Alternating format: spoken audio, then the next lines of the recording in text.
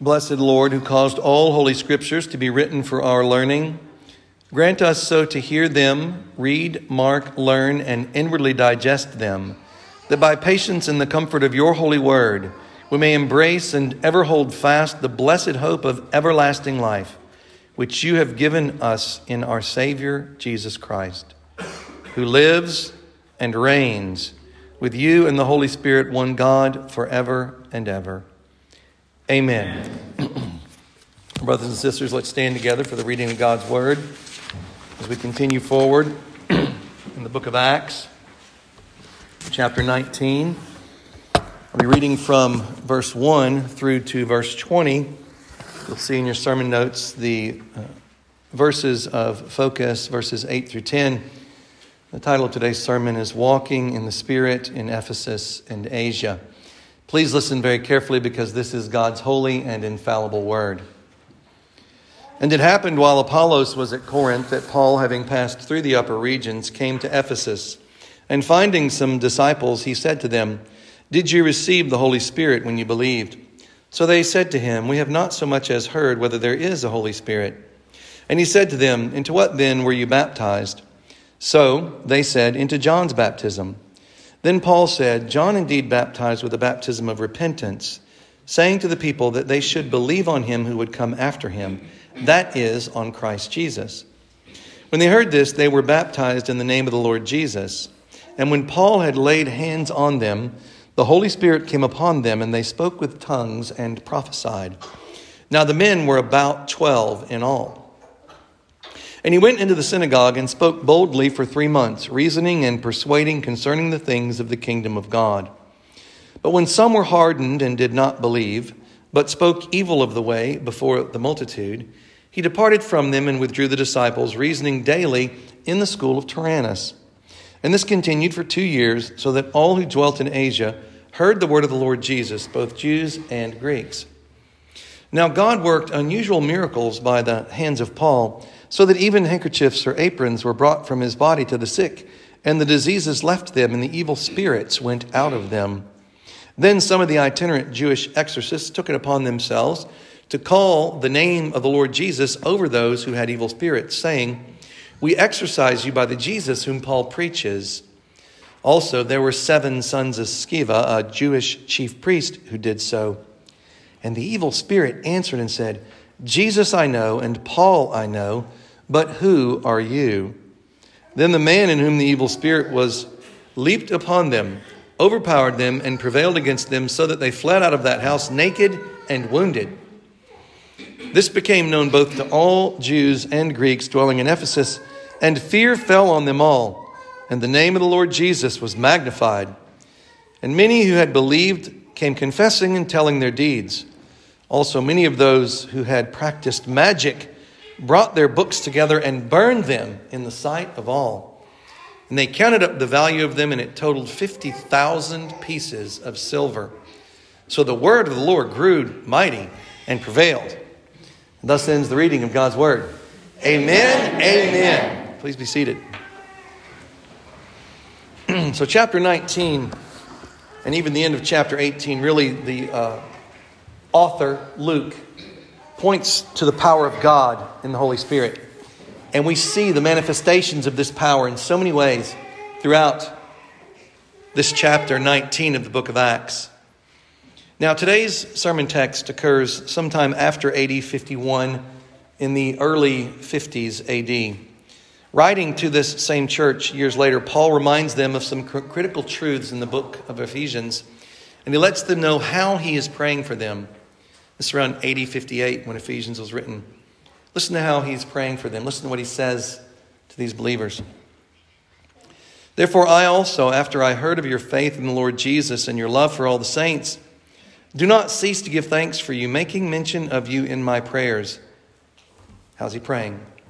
"That the God of our Lord Jesus Christ, the Father of glory, may give to you the spirit of wisdom and revelation and knowledge of him, the eyes of your understanding being enlightened, that you may know what is the hope of his calling, what are the riches of the glory of his inheritance in the saints, and what is the exceeding greatness of his power toward us who believe, according to the working of his mighty power, which he worked in Christ when he raised him from the dead and seated him at his right hand in the heavenly places, far above all principality and power and might and dominion, and every name that is named, not only in this age, but also in that which is to come.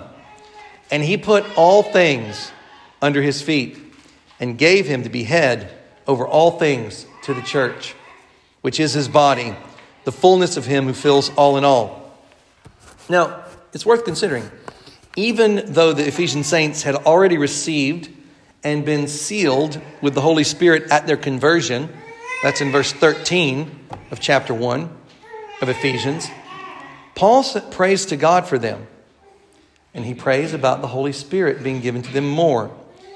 He prays to God the Father to keep on giving them the Holy Spirit more and more in ever increasing abundance, more and more unto wisdom, unto more revelation of God, unto renewed minds more and more, unto more hope, more experience of the spiritual wealth and Holy Spirit resurrection power in them and through them more and more, with flaming souls firmly fixed upon Jesus Christ, who is resurrected and ascended and who is reigning over all things, with all things under his feet for the good of his church, for the good of his people, for the accomplishment of his will in the earth.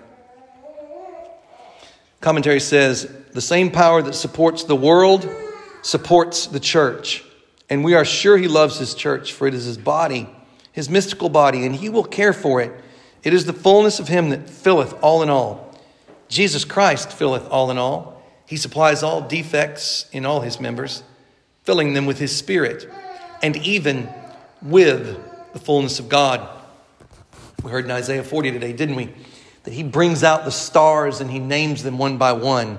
And this same great and awesome God, the same power that supports the world by his Holy Spirit, he supports and strengthens us. We are nothing. In ourselves, we can do nothing.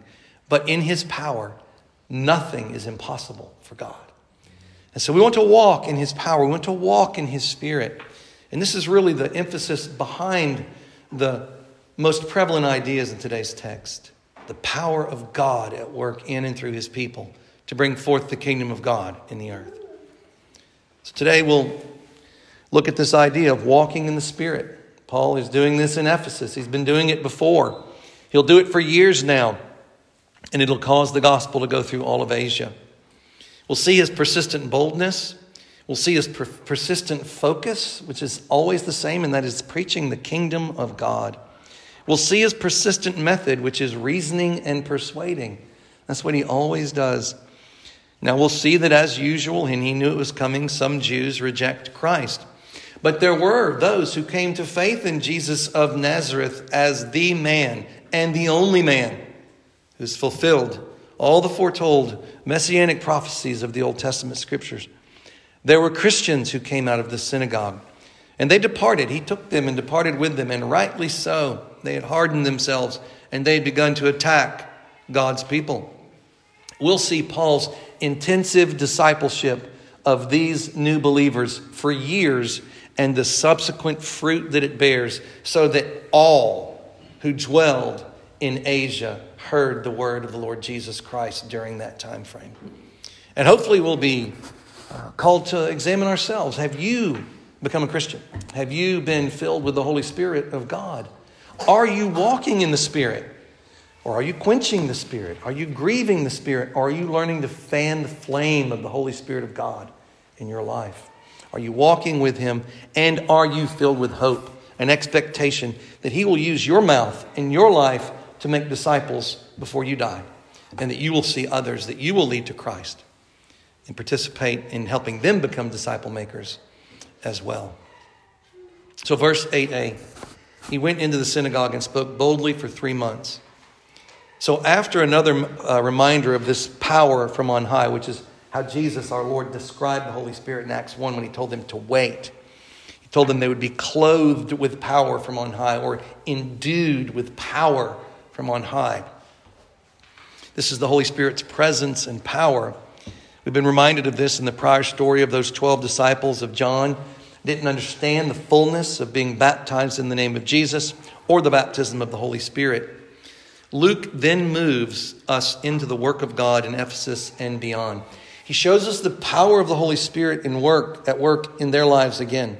And we're reminded, of course, aren't we, of Pentecost in Acts 2, and then Pentecost to the Gentiles with Cornelius.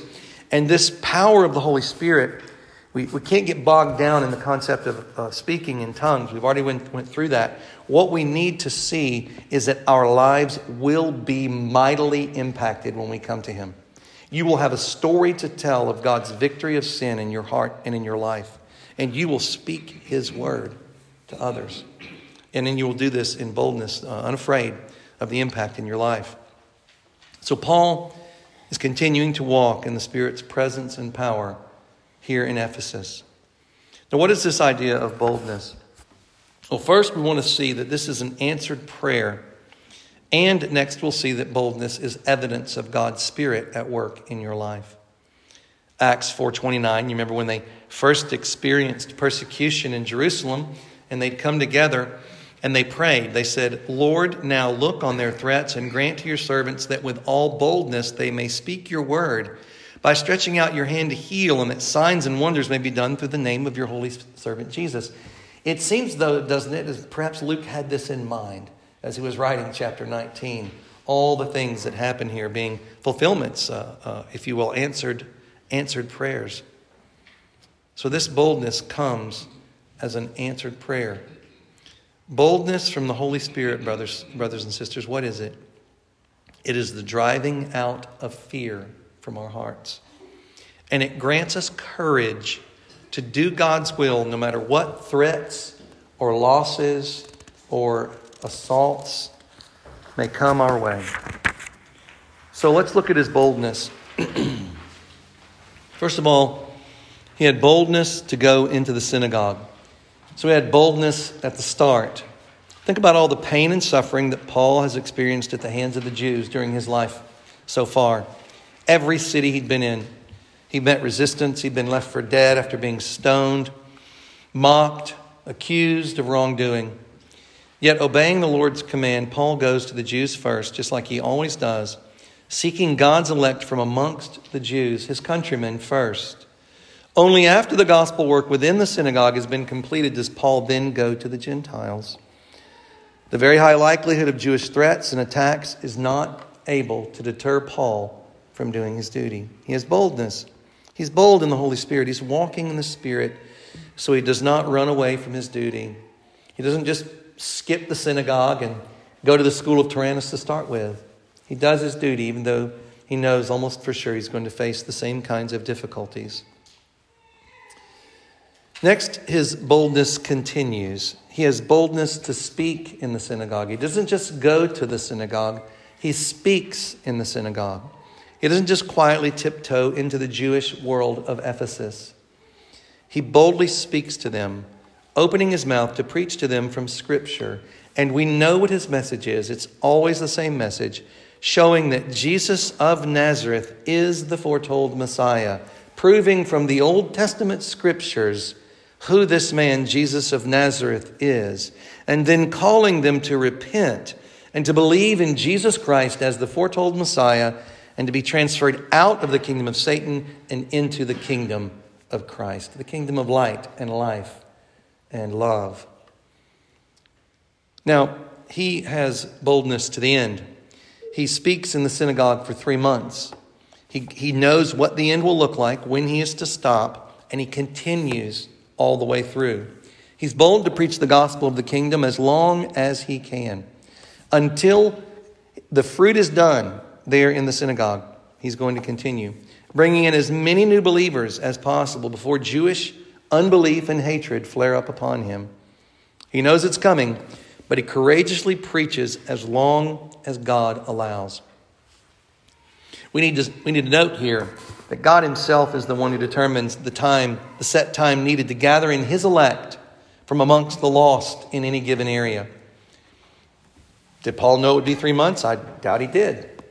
He just continued doing God's will that he knew he was to do until that line had been crossed, when he knew that it was time to go to the Gentiles. So what is his persistent focus? Paul's message is the same message everywhere he goes. He preaches it a little differently when he's talking to Jews and Gentiles, but ultimately it is the gospel of the kingdom of God. The text says, reasoning and persuading concerning the things of the kingdom of God. What is this about? Well, it is not complicated. Jesus of Nazareth is the Messiah. He alone is the crucified, risen, and reigning King of kings. He is the King of the kingdom of God. And all people everywhere are commanded to repent and follow him without exception. And repentance simply means renouncing self, sin, and the devil's kingdom, and turning to Christ for forgiveness and power, and submitting ourselves to him as our only King of kings. And you cannot have a kingdom without a law. And his law is the law of love. And it is beautiful. We have read it today. We read it every Sunday, don't we? Because we find his law to be a beautiful description of the life of love that Jesus revealed to us. So we love the King's law. We know we cannot save ourselves by his law. We're no longer slaves of the law, but we've been born again unto the author of the law. And this law we know expresses his heart of love. And we walk in his love when we love his law. And in this, we bring the terms of peace to the entire world as his ambassadors. We are the ambassadors of the King of Kings, who is upon the throne of the cosmos, to whom every knee is to bow, to whom without exception every tongue is to confess. From every corner of the world, every valley, every mountain, every sea, every river, every home, every cottage, every place is his. And we are the ambassadors bringing this message to the corners of the world. Jesus said the same thing. He said, I must preach the kingdom of God to the other cities also, because for this purpose I have been sent. This is nothing new. There's no competition between Paul and Jesus. They're preaching the same message.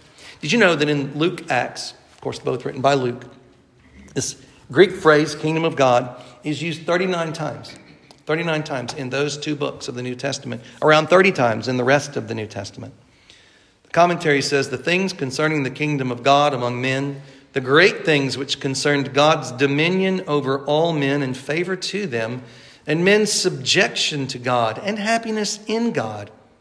He showed them their obligations to God and their interest in him as the Creator, by which the kingdom of God was set up, and the violation of those obligations, and the forfeiture of that interest by sin, by which the kingdom of God was pulled down, and the renewing of those obligations, and the restoration of man to that interest again by the Redeemer Jesus Christ, whereby the kingdom of God was again set up, or more particularly, the things concerning the kingdom of the Messiah, which the Jews were in expectation of and promised themselves great matters from.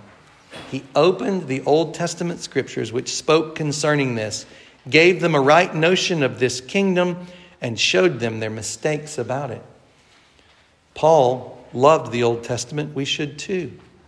He preached the word of God. He preached the gospel of the kingdom of the Messiah from the Old Testament, revealing to them with no doubt that Jesus of Nazareth is the Messiah. How did he do this? What was his method? We see his persistent focus. How did he do this? The text, it says reasoning and persuading is how he did it. Reasoning and persuading. Let's think about this. This idea of reasoning is an exchange. It is a two-way street. You need to think about it to converse, to have discourse. You might think of the idea of an argument, not necessarily with heat, but with light. That we're having a back and forth exchange. It's respectful and it's based on awareness of the other person and what they believe and where they are in their walk with God. So, we see that coming from the Holy Spirit is not only boldness, but also humility. And that is the beautiful and, to this world, shocking combination that we have as followers of Jesus Christ, is boldness and humility, courage and tenderness in one package by his work. So Paul, walking in the Spirit in Ephesus, he's not only bold, but he's also humble. Think of it, because reasoning requires listening, requires learning, requires understanding the thoughts and beliefs of the other person. It means you have to care for them and where they are. And for this to take place, Paul needed to express love and respect so that others would be willing to talk with him. He needed to be the kind of person that others wanted to talk with. You know, you can have a welcoming persona, or you can have an intimidating persona. We want to be welcoming in our demeanor. Paul certainly would have displayed this there in Ephesus. So reasoning requires, first, humility toward and love toward other human beings. Next, Paul, walking in the Spirit, was granted for his eyes, so his own eyes, to be more and more enlightened in God's word, so that he could be more and more effective in bringing the truth of Christ and his kingdom to his hearers. It's doubtful that Paul had a photographic memory and knew every single word of the Old Testament perfectly from the beginning of his ministry. He was also learning, and the humility breeds learning. He probably got some hard questions from people about texts in the Old Testament, and he had to dig in and learn more in order to answer those questions. He preached argumentatively. He disputed. He gave reasons, scripture reasons for what he preached, and he answered objections for the convincing of men's judgments and consciences, that they might not only believe, but might see cause to believe. He preached in dialogue form. He put questions to them and received their answers, gave them leave to put questions to him, and answered them. This is love on display. These were beautiful conversations. Perhaps you've seen and had a chance to observe Paul-like evangelists at work before. Maybe you see that growing in your life as well. But it doesn't stop there. The boldness is still in place because there's also persuading that is taking place. That means to induce one by words to believe, and particularly to believe unto doing something. So think about this. This humility plus boldness that's blended together. It's a dance of wisdom, if you will, guided by God's Spirit. As Paul is interacting with his hearers, he's got to know when to start pressing for repentance and a new life. You see, in each relationship, a time comes when the rational arguments against following Christ have been swept away. There's no longer any rational argument. And when it comes to that time, it's time to move into persuasion. Questions humbly discovered and clearly answered from Scripture will lead to this moment. And if you're amongst the elect, it will eventually lead for you to repent and to trust in Christ. Right? So our God is so kind to us. Consider the one who made the stars and named them and puts them in place. He says, let us reason together. He is so good and so kind and so merciful in his condescension to us to have our questions answered. But you see, Paul, and we can learn this too. He knows when to transition from reasoning and moving into persuasion, from answering questions to going on to the call for repentance. The time for stalling is over. All the questions have been answered. It's time for you to trust in Jesus Christ of Nazareth as the Messiah. It's time for you to be baptized in the name of the Father and the Son and the Holy Spirit.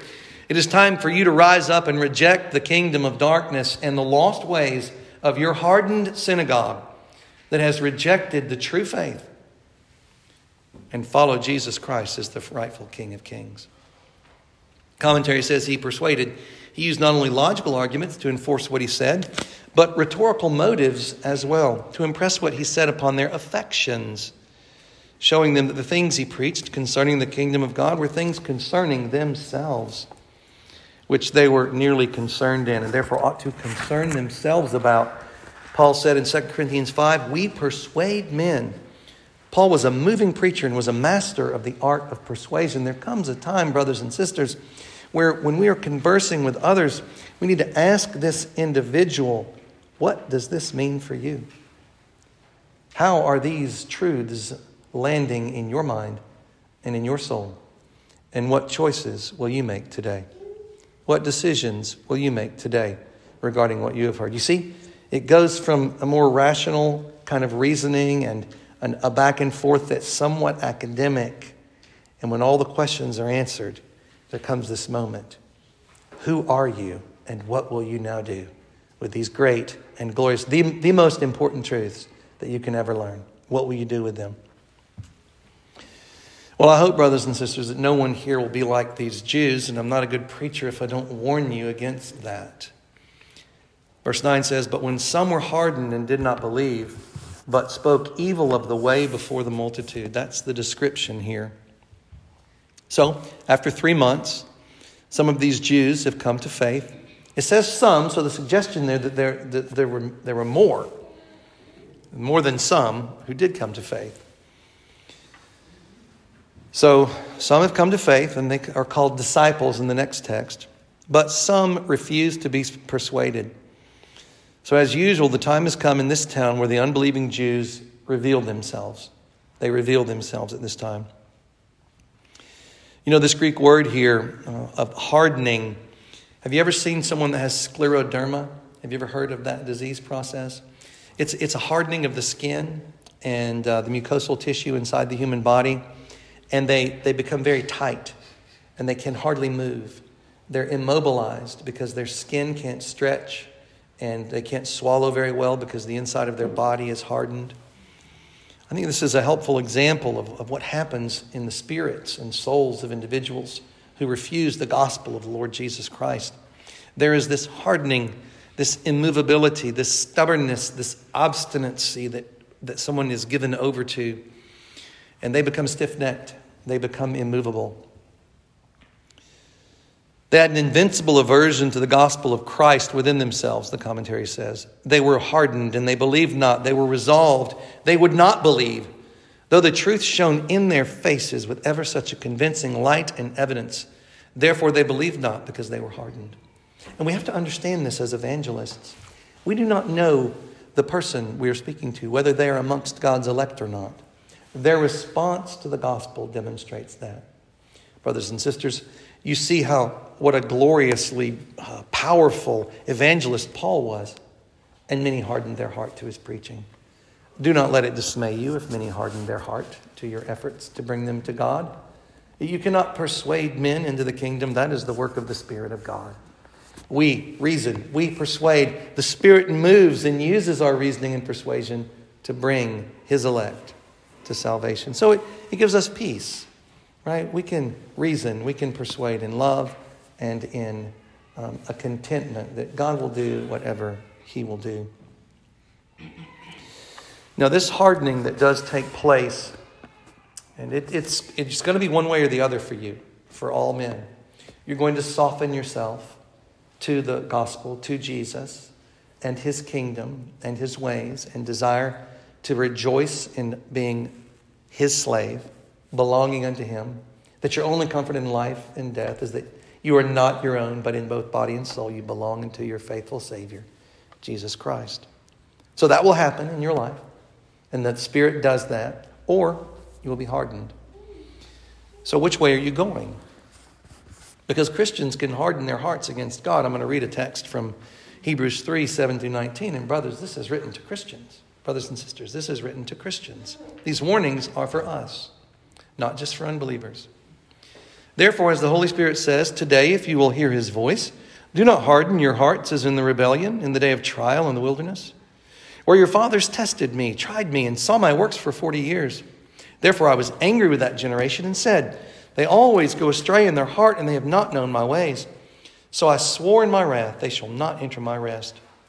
Beware, brethren, lest there be in any of you an evil heart of unbelief in departing from the living God. But exhort one another daily while it is called today, lest any of you be hardened through the deceitfulness of sin. For we have become partakers of Christ if we hold the beginning of our confidence steadfast to the end. While it is said, today, if you will hear his voice, do not harden your hearts as in the rebellion. For who, having heard, rebelled? Indeed, was it not all who came out of Egypt, led by Moses? Now with whom was he angry for 40 years? Was it not with those who sinned, whose corpses fell in the wilderness? And to whom did he swear that they would not enter his rest, but to those who did not obey? So we see that they could not enter in because of unbelief. Those who crossed the Red Sea, those who received bread from heaven and water from the rock, they fell dead in the wilderness.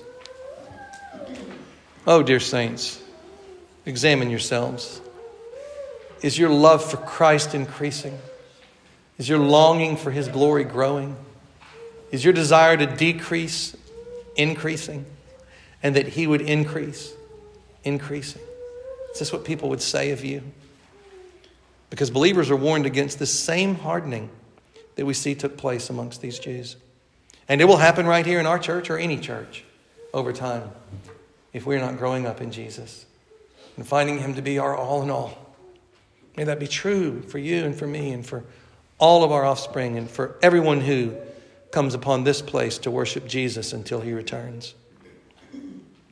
Have you ever hardened your heart against the Holy Spirit in any way? Did you know that when you refuse to repent, that in that moment you're hardening your heart against the Lord? It's really important not to refuse God's conviction of your sin. How about doctrinal stubbornness? You have some doctrinal beliefs from your past that you're just unwilling to address. You're unwilling to allow anyone to examine them. How about some practical obstinacy in your life? There's certain ways that you do things that you're just not going to examine them. How about willful disobedience in your life? These are very serious things, brothers and sisters. And it is not a good thing to trifle with God's grace. May that not be true for any of us. May we so much value the new life that we have in him and fan these flames in our own lives and as part of one another's lives. Be about fanning the flame of the Spirit in one another's lives. Because you see, where does hardening lead to? It leads to unbelief. This hard heart leads to a dark mind. The refusal to submit to God's truth because of these preconceived notions, these presuppositions that you refuse to have challenged by God's word. This is a dangerous place. In fact, you can call it insanity. It is a form of insanity to refuse to believe the truth that God gives to us. It is irrational. Unwillingness to release unbiblical personal presuppositions, whatever it is, this is hardness of heart, and it will quench the Holy Spirit in your life. We have to say that, particularly in our world filled with denominations, that it's so easy for us to do this and elevate secondary distinctives above the primary, which is Christ and his kingdom. So let's not do this, holding on to our own ways and treating them as more important than they should be. Another terrible fruit of this hardening is speaking evil of the way of Christ to the world. And this will also involve speaking evil of God's people. And this is a most terrible thing. We looked at that this morning in our instruction hour, the dangers associated with breaking the sixth commandment. This is a terrible place for us to go. And, I doubt anybody in here has ever committed murder, but I bet every one of us in here has committed murder in our hearts to some extent. So this internal hardening process always leads to scorning God and his people, and all of us can be guilty of this in our hearts. This, I think, is well described in Psalm 1, verse 1, this process that people go through.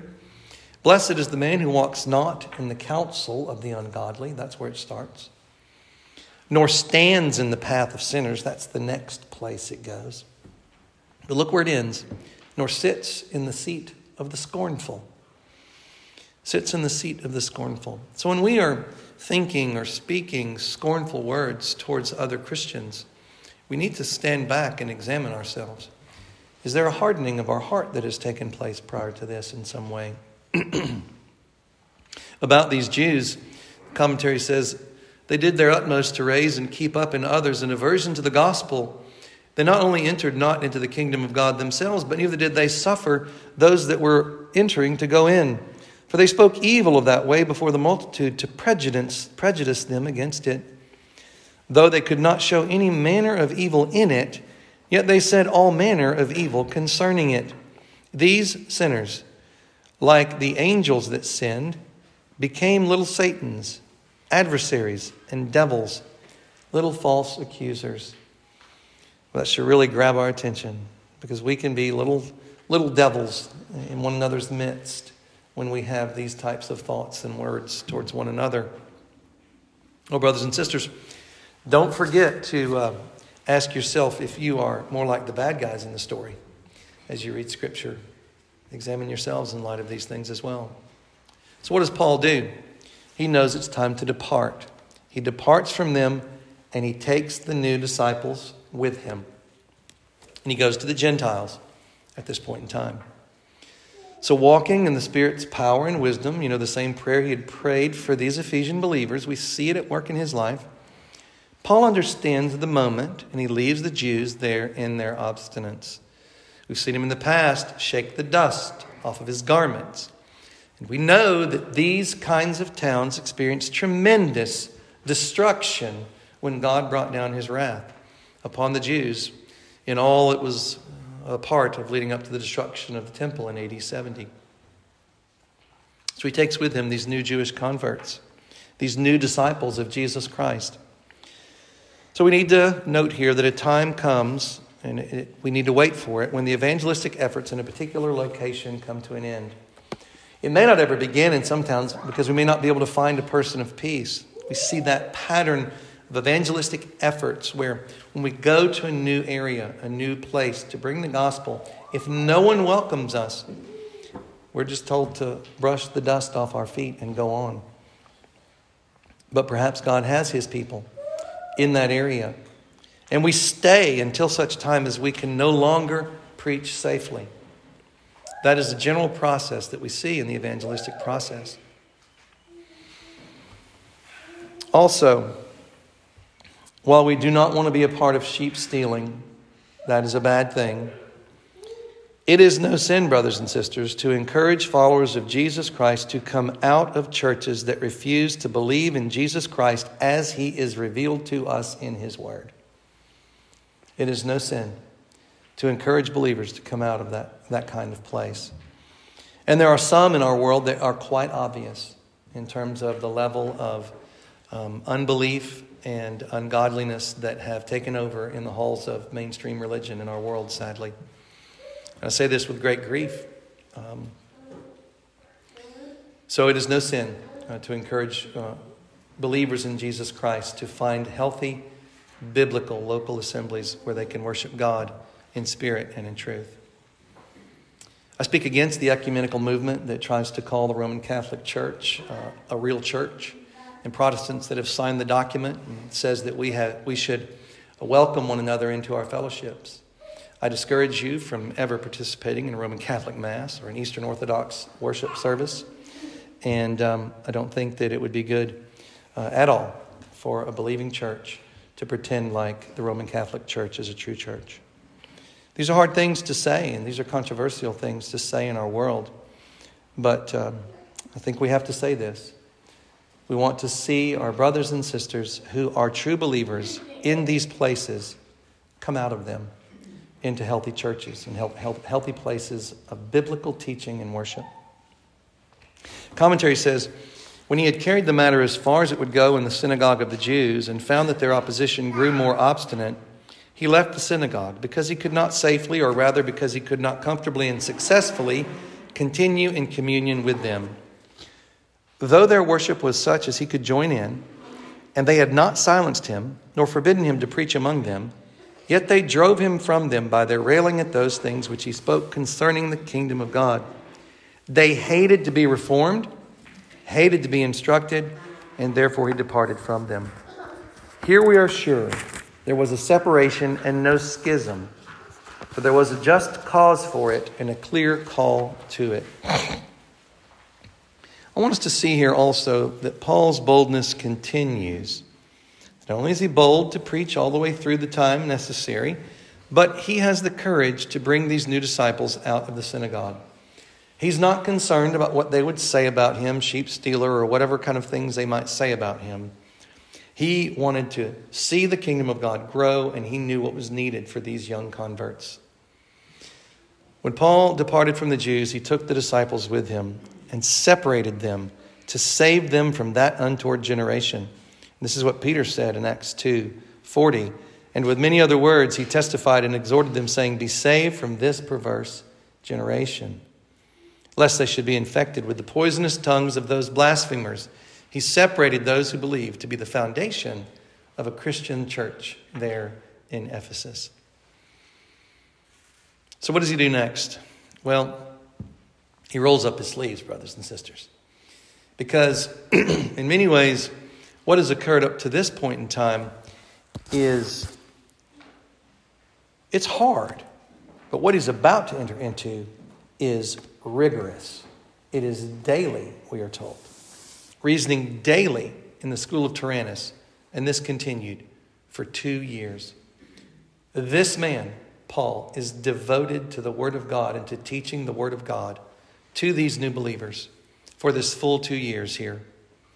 So in humility and in perseverance, reasoning with the new believers there for 2 years, teaching them the Old Testament scriptures that Jesus is the foretold Messiah and how to live.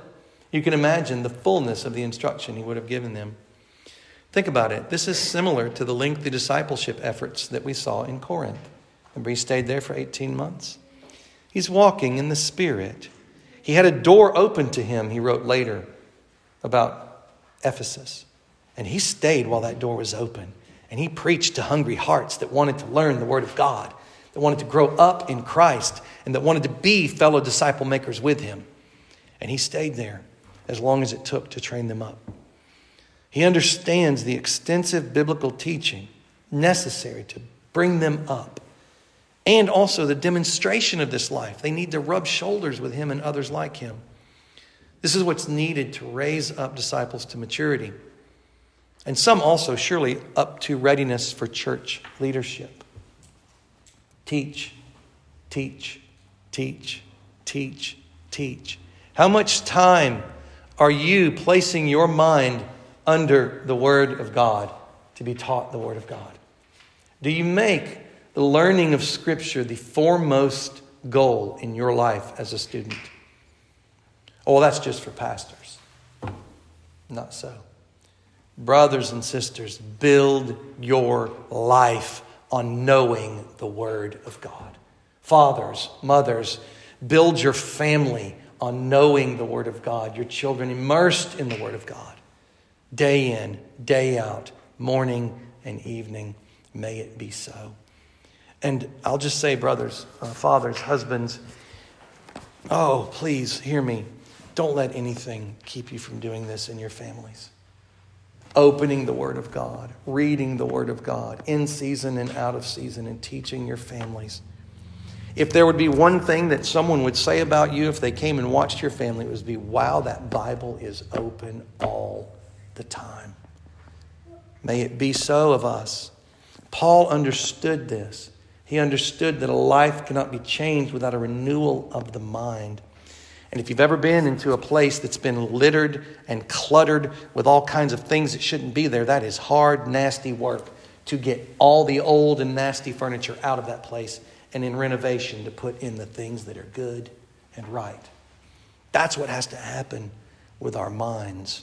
One room at a time, one thought at a time, one belief at a time, one practice at a time. And instead of only the weekly Sabbath, he's able to teach daily for 2 years. That's thousands of hours. Think about it. Of teaching in God's Word about the kingdom of God. This is why the Word of God went to all of Asia. Practically. This is how God does it. It didn't just magically happen. It wasn't just some magical seed planting. It was hard, devoted work, and that is the way God does it. Now, seminary time frame instruction is in view here. Would you agree with that? It's a similar type of time frame. This deep instruction in God's Word and in biblical sanctification, it is needed. But I want you to note that this is much more than a classroom setting. These disciples go forth regularly, as we see later, to go forth and spread the word of God to the entire region of Asia. And they're worshiping. They're a worshiping community. They're connected together in fellowship with one another in the setting of this instruction. Rather than this isolated, if you will, ivory tower, academic, institutional setting separated from community and Christian evangelism and service, and ultimately, in many cases, separated from reality. This is why seminary training is so often a failure, is because we're feeding the mind, but there's not any transformation taking place. And that is going to puff up, and it's going to create a lot of danger and damage within the kingdom of God. Now, the school of Tyrannus likely was a place that Paul was just able to rent for usage. It was probably a philosophical school, and some joke that perhaps it was named after the teacher because it means a tyrant. So maybe the teacher was a really hardcore teacher there at the school of Tyrannus. But likely he was just renting out this space. They think it was a philosophy school of the Gentiles belonging to a Tyrannus, or a retiring place belonging to a principal man or a governor of the city. And a convenient place it was, which Paul and the disciples had the use of, either for love or money. I saw also in the commentaries that there's even ancient Christian documents that point to like 11 a.m. to 4 p.m. each day they would meet together. That's extra biblical, but the idea is they were there constantly teaching the word of God daily. We know that for sure, daily. So disciples of Jesus Christ, brothers and sisters, we are all called to intensive lives of biblical learning and sanctification and the gospel fruitfulness. This is why the Western world, was transformed at the Reformation. Because the word of God came back into the hands of the people, and a plowboy in New England knew more about the Bible than most pastors in our pulpits today. That is what built our nation. That is what built the rest of the Western world. And if we ever want to see our families and our churches and our cultures truly transformed, we have to take this to heart. And may it be so for us. This is very convicting for me. Very convicting for me. I believe it's a way we can quench the Spirit, is by giving ourselves to other things when we can give ourselves to God's Word. So do you think this kind of devotion to God's Word describes your life? It's a worthy question. Oh, praise be to God for the fruit of His Word. All who dwelt in Asia heard the word of the Lord Jesus, both Jews and Greeks. All who dwelt in Asia heard the word, we're told. Now, I first want to stop and say this is a part of the fulfillment of what Jesus said would happen before His return. Matthew 24:14. And this gospel of the kingdom will be preached in all the world as a witness to all the nations, and then the end will come.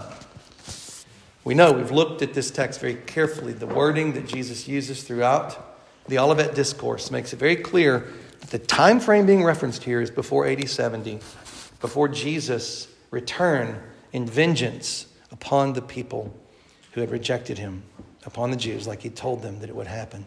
This is not, Matthew 24:14, about the future and about someday the gospel being preached to all of the world and then Jesus returning. And we see, and we can go through other texts in the New Testament, that during the time of Paul, the gospel had been preached to all nations.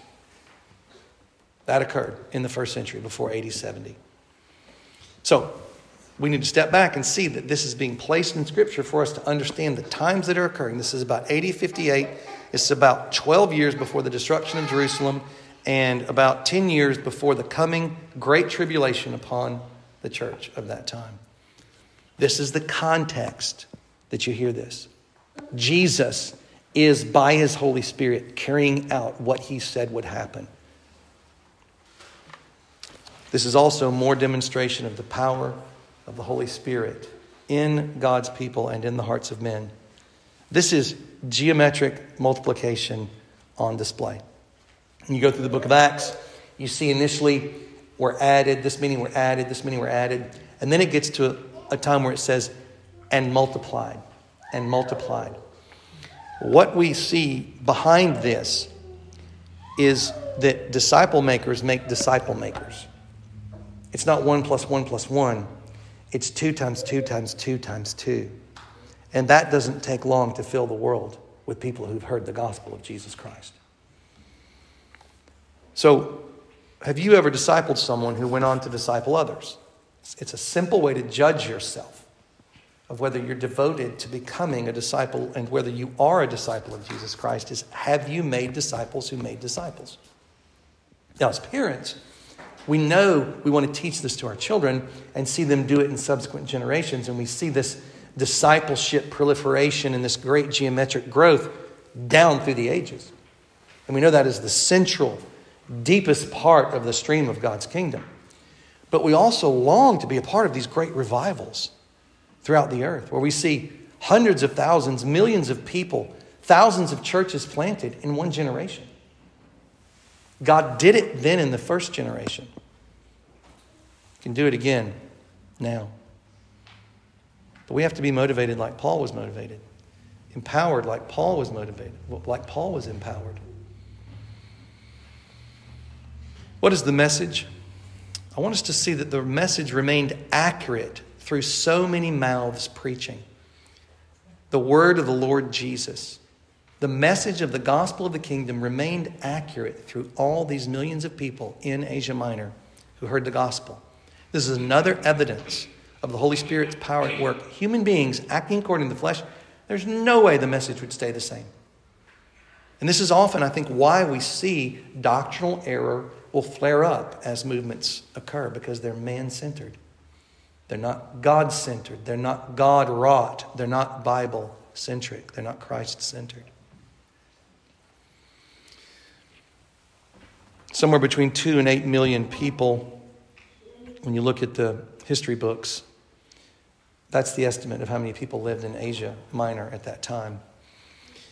So this ends, does it not, on a great note of power and victory, a great note of love for all men. There's no favoritism displayed here. This went to Jew and Gentile, every fellow human being. Love your neighbor as yourself. That means the neighborhood of mankind. And this is the gospel of the kingdom of God for all mankind. And they understood that. They knew it was not just for the Jews. They knew it was not just for the Gentiles. They knew that it was the gospel of the King of Kings, whose throne was over every inch and every soul. Brothers and sisters, the Lord God can and will open the doors for the gospel in any country. There is no time or place that is too dark for the great light of the gospel of God. No region, no culture, no level of hatred can withstand the light of the gospel if Jesus Christ chooses to shine forth his face from his throne by his Holy Spirit.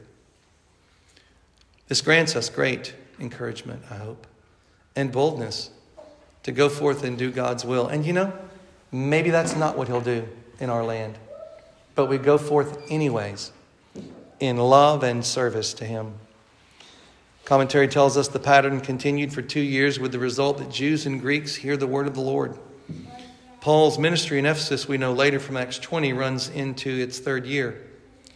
So out of Ephesus came a ministry that impacted the entire Lycus Valley, planting churches that received the letters later that we see in Revelation 2 and 3. Did you know? Did you think about that? The geography of the letters to the churches in Revelation, those are these churches probably that were planted during this time. Paul also probably planted some of them during his 3rd missionary journey, because we know he came through the region of Asia on his way to Ephesus. Workers such as Epaphras were key in this expanding church work. So are we devoted to God's kingdom and to the mission of God's kingdom that he's given to us? It's so easy to get distracted by our own lives. You got to go to work. You got to make money. We have to do the daily things that we have to do. And these are good things. But have you prayed and asked for God just to bring one person in your life in the next 365 days that you could disciple? Whether it be to lead them to Christ and then also to help them grow up in Christ and his word. Just one. Have you asked God for that? Just one? I think that would be a wonderful prayer for all of us to ask. And that God would help you to be a disciple maker, which means that the individuals that you love and serve in his word go forth to make disciples of others, who go forth to make disciples of others, and so on.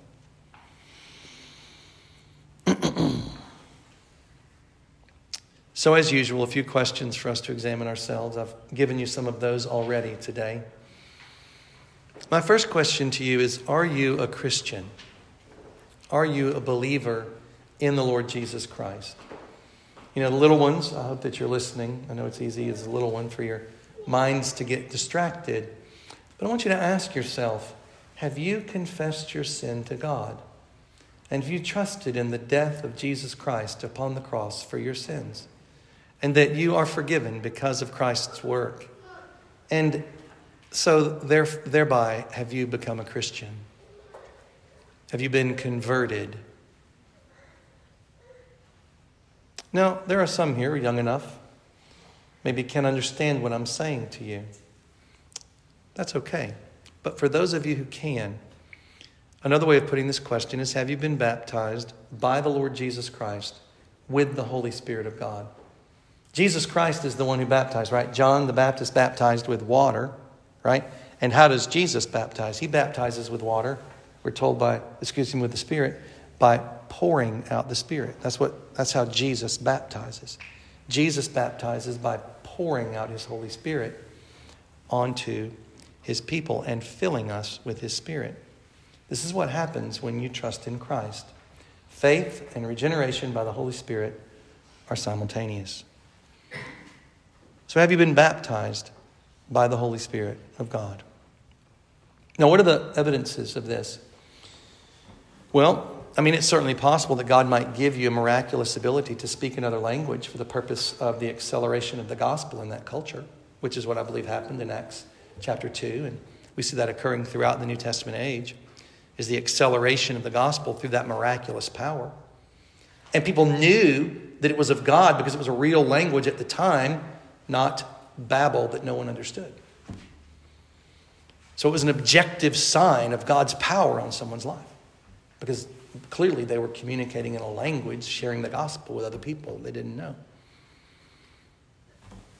But what can we look for with confidence that we should see in every person's life? Well, the first thing is, if you've been clothed with power from on high, is that you will be sanctified. You will find a growing hatred for sin in your own heart. You will say with Paul, there is no good thing in my flesh. And you will know there is no power within you to do anything about the sinfulness in your own heart. And you will despise your sin more each day. And you will love his law. And you will love his life in you. And you will be becoming more and more like him each day. And you will experience this power in you. All the humanistic efforts that you have done on your own in the past to change, all the things about your life that you want to see different, all the humanistic techniques, all the fleshly ways that you've tried to change that have failed, God will come in by his Spirit and you will say, what is happening? I am changing. And you will tell others, they will tell you, you will be sanctified. And you will find it to be the great joy of your life. And you will find that in our church, if God is doing this, we will be loving, becoming more like Jesus. Not conforming, not pretending, not being smushed into a mold, but real transformation by his hand. Being made like Jesus Christ. Next, in this power, you will share the word of God with others. It will be like a fire in your bones. Pent up, you will not be able to not speak of Jesus and his goodness to you. I know a couple of engaged young ladies. I know a couple of newlyweds. And it is only good and right that they talk about their love for one another. And it makes the daddy happy to see that. But is there any greater love than what God has for us? Or what we should have for him? And how could our tongues not be overflowing with the declaration of his glory and his goodness to us? And the considerations of his death for us upon the cross. We can never wear out considering his great sacrifice for us. You will share his word and you will share what he has done in you. This is what will happen in your life. You will make disciples. You will long to be a part of disciple making. And you will see it happening in your life in various ways here and there. Maybe there will be one more that plants and maybe more than one that sows. You may not necessarily have an opportunity to take a single person through the entire process. I understand that. But will you be a part of the process of making disciples in this world? And listen, it's not about growing this church. It's about being a part of growing the church. I would rather that you discipled 10 people who never set foot in this church than to never disciple anyone. Or think that you have to bring someone to this church before you start discipling them. It's for the kingdom. It's for the church, brothers and sisters. Next, are you growing in the Word? Are you growing in your understanding of the Word? Do you know how the books of the Bible fit together with one another? Do you know which books are the pre-exilic books and the mid-exilic books and the post-exilic books, and how all the history of the Old Covenant fits together in one glorious story from the Pentateuch to Malachi? Can you talk about how Jesus is revealed from start to finish, just like he did on the road to Emmaus with his disciples? Can you start with the New Testament in Matthew and go to Revelation and show how Jesus Christ is the foretold Messiah? Do you understand the law of God and what it says to every part of life? Economics, finance, politics, family life. Are you growing up in the Word of God? Are you a person of God's Word in your mind? You know, another way to think of this is, are you growing up in love? You know, we're going through relational wisdom, two Sundays per month. And there's really nothing here that you probably already haven't learned.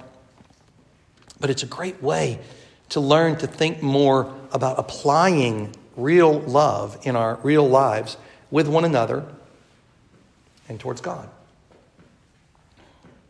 Are you growing up in faith? Do you see your faith increasing? When things threaten you, your reputation, your property, your safety, how do you respond? And I don't mean being foolish. I mean doing God's will, and you come across things that threaten you. How do you respond? Well, you know, it's a test for you to grow in your faith when that happens. Will you grow in your faith? Or will you give way to fear and shrink back?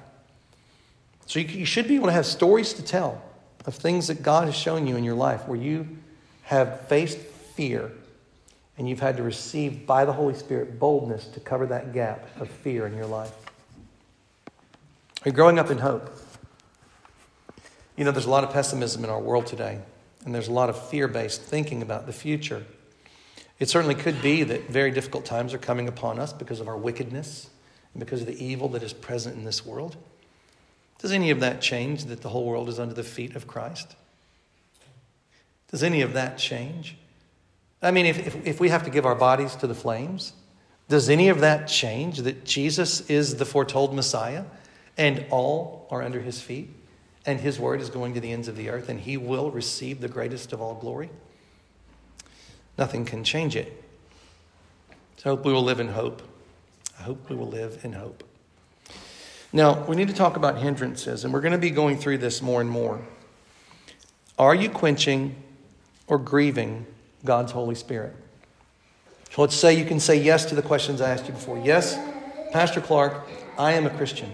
I have trusted in Christ. I have confessed my sins to him. I have been born again from above. I have been baptized with the Holy Spirit. Well, now my question for you is, are you grieving or quenching the Holy Spirit? Quenching. 1 Thessalonians 5:19. The Holy Spirit, God compares himself to a flame. We saw the tongues of fire come at Pentecost. We see the burning bush. We are filled with the Holy Spirit. The fire of God dwells within us. Are you fanning the flames of the fire of God, or are you quenching the Spirit in your life? How do we quench the Spirit? Well, we just don't do the things that fan the flames. No word. You leave the word out of your mind. You're not meditating on God's word day and night. No prayer. You're not worshiping God and giving him praise and thanks for his goodness to you each day. You're not casting your cares upon him. You're not crying out to him to conquer his enemies. You're not dwelling in his presence. You're not experiencing the fellowship of God's church. You're not with the people of God. We fan the flame of God within one another. That's the essence of what it means to be an encourager. Is to fan the flames of God, of his Spirit within one another by the truth. Through wise words that we learn over time. So you can quench the Spirit. But you can go beyond that. And you can really throw cold water. And this goes on to grieve the Holy Spirit. Because Ephesians 4:30, Paul warns the same group of believers that they can grieve the Holy Spirit. So the second person of the Godhead has emotions. You can make one another sad by how you treat each other. Right? Let's say you don't have affection. Husbands, you don't have affection for your wife that day. Or wives, you don't think about your husband that day. You don't show any affection. That makes us sad when we do that to each other. Children, you'll not be kind to one another and you'll be sad about something. Well, we can make God sad. And we can do it for long enough through terrible things, such as willful disobedience, prideful resistance to conviction of our sin, prideful resistance to correction and teaching from God's word, and affections for things that we should not have affection for. Or, now listen carefully, this is, I think, a really big one. Affections that are too strong for things that are not forbidden.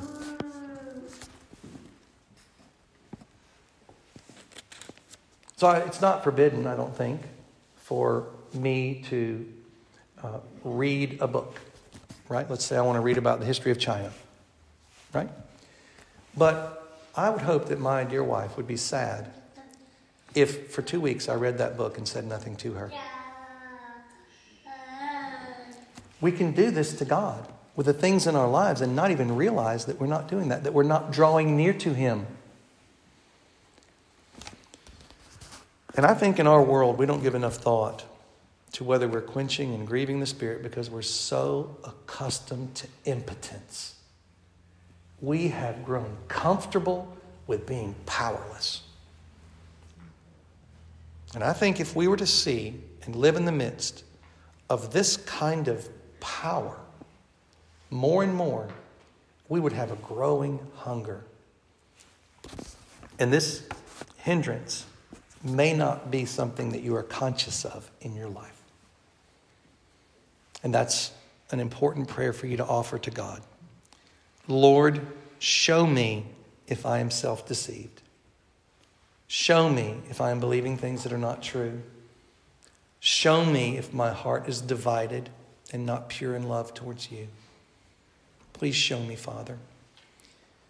If you sense that you are not receiving this kind of power from the Holy Spirit of God in your life on a daily basis, maybe there's something wrong inside your soul that is shutting down the Spirit's work in your life. I hope that we'll all consider that.